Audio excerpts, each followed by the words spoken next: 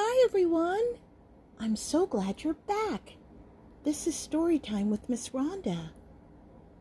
If it's morning where you are, good morning. If it's afternoon where you are, good afternoon. And if this is your bedtime, well, I'm glad you're including me in that. Today, we will be reading from the book Children's Storytime Collection, Mr. Mole Gets Lost and Other Stories, 5-Minute Tales for Bedtime. This is a Dempsey Parr book. Dempsey Parr is an imprint of Paragon. These stories were written by Derek Hall, Allison Morris, and Louisa Somerville.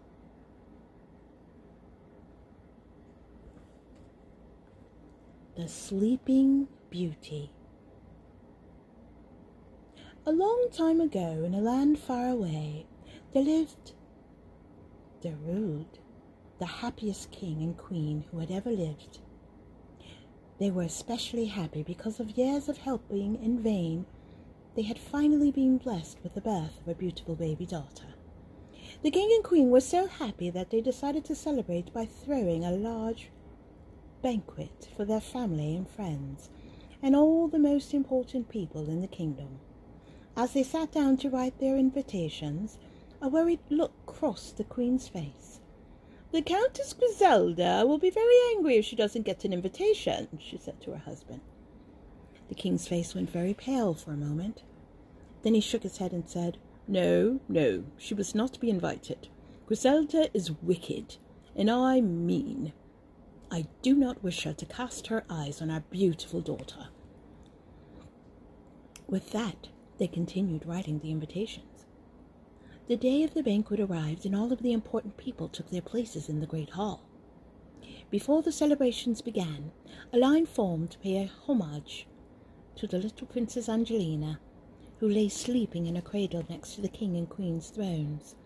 12 people stood in line, and one by one they stepped forward to give their gift to the sleeping princess. First, up stepped good Lady Soprano, who touched the baby's throat with a forefinger and declared that the princess would have a voice like an angel. Next came the Archduke Ernest, and with a light touch on her forehead he vowed she would grow to be very wise. Next came the Duchess Rose, who stroked the baby's face and declared she would blossom into the most beautiful flower in the kingdom. One by one the guests came forward and bestowed the gifts of patience, kindness, faith, grace, fortune, virtue, happiness, and sweetness. With just one guest left to give her gift, there was a terrible noise outside the great hall, and the huge doors were thrown open in a rage. In stormed the Countess Griselda. The great hall fell silent as she slowly approached the sleeping baby. The king and queen jumped to their feet to protect their little one, but Griselda swept them both aside. As they looked up in fear at Griselda, she turned to them and whispered in a hard, cruel voice, "I think you mislaid my invitation, but I have come to give my gift to the precious child anyway." And she bent over the child and she cackled, "To this child I bestow the gift of absolute health until the day she dies."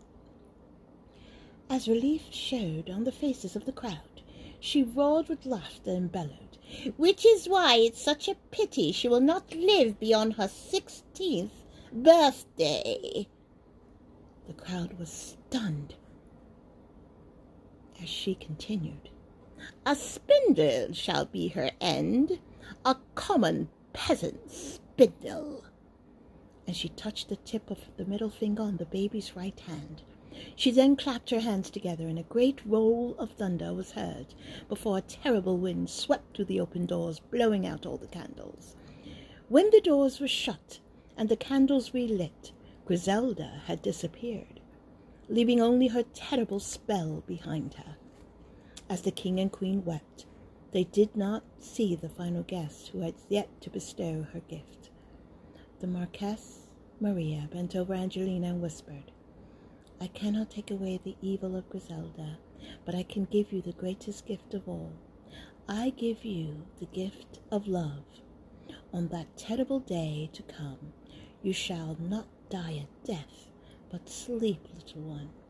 Sleep deep and peacefully as you sleep now, until love comes to rescue you. She placed her forefinger on the baby's heart and then was gone. The king and queen were in despair, and they demanded that every spindle in the kingdom be destroyed.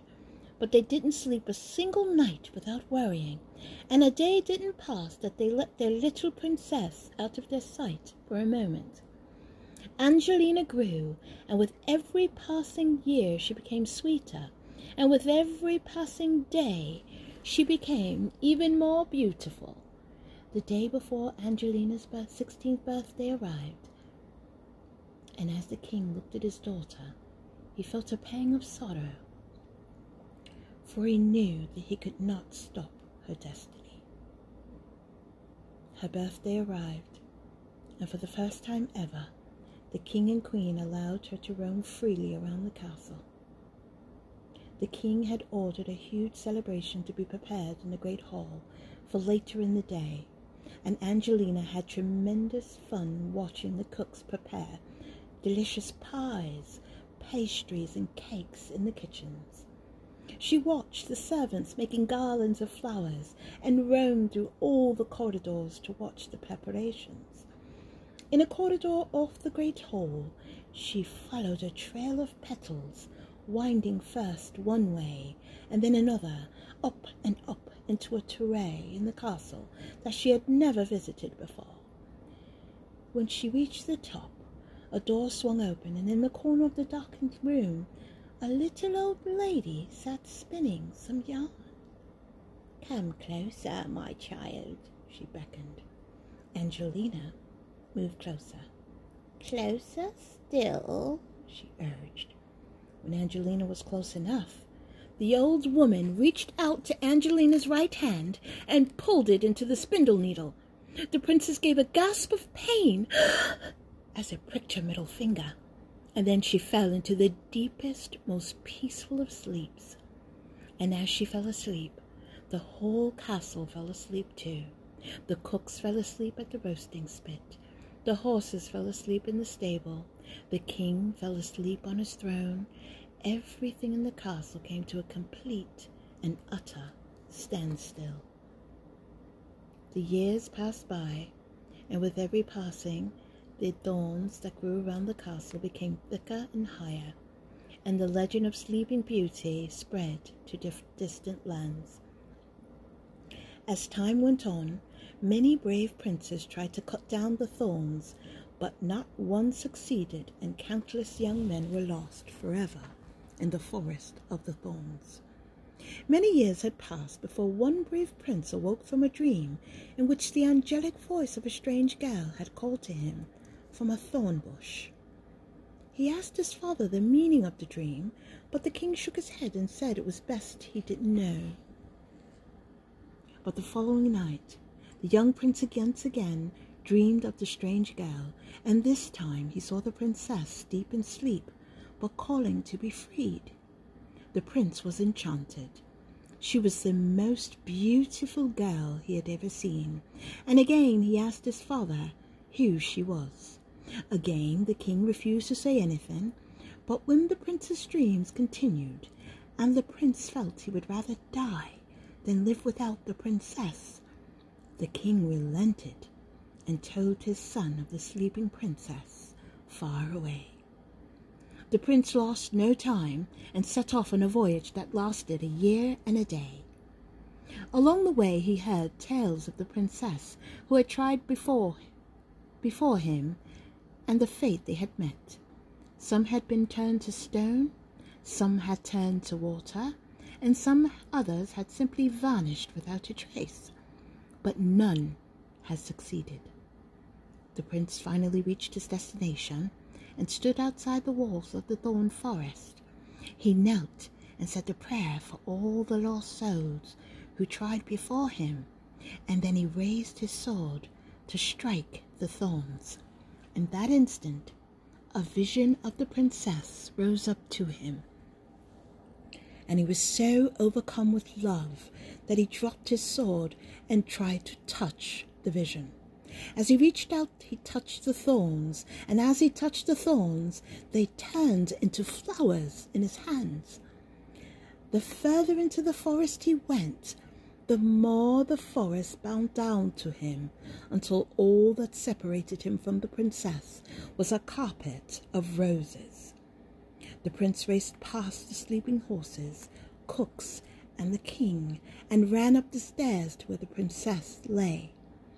He bent over her sleeping form and placed a single kiss upon her rosy lips. In that instant, she opened her eyes. Love had set her free. The cooks yawned at their spit and woke up. The horses neighed their yawns and woke up. The king yawned on his throne and woke up. Everyone in the castle woke up. When the prince led the princess to her father, he cried with joy and granted him any wish he could choose. The prince asked for the princess's hand in marriage, and they both lived happily ever after. Thank you so much for turning into our story time. See you next time. Goodbye.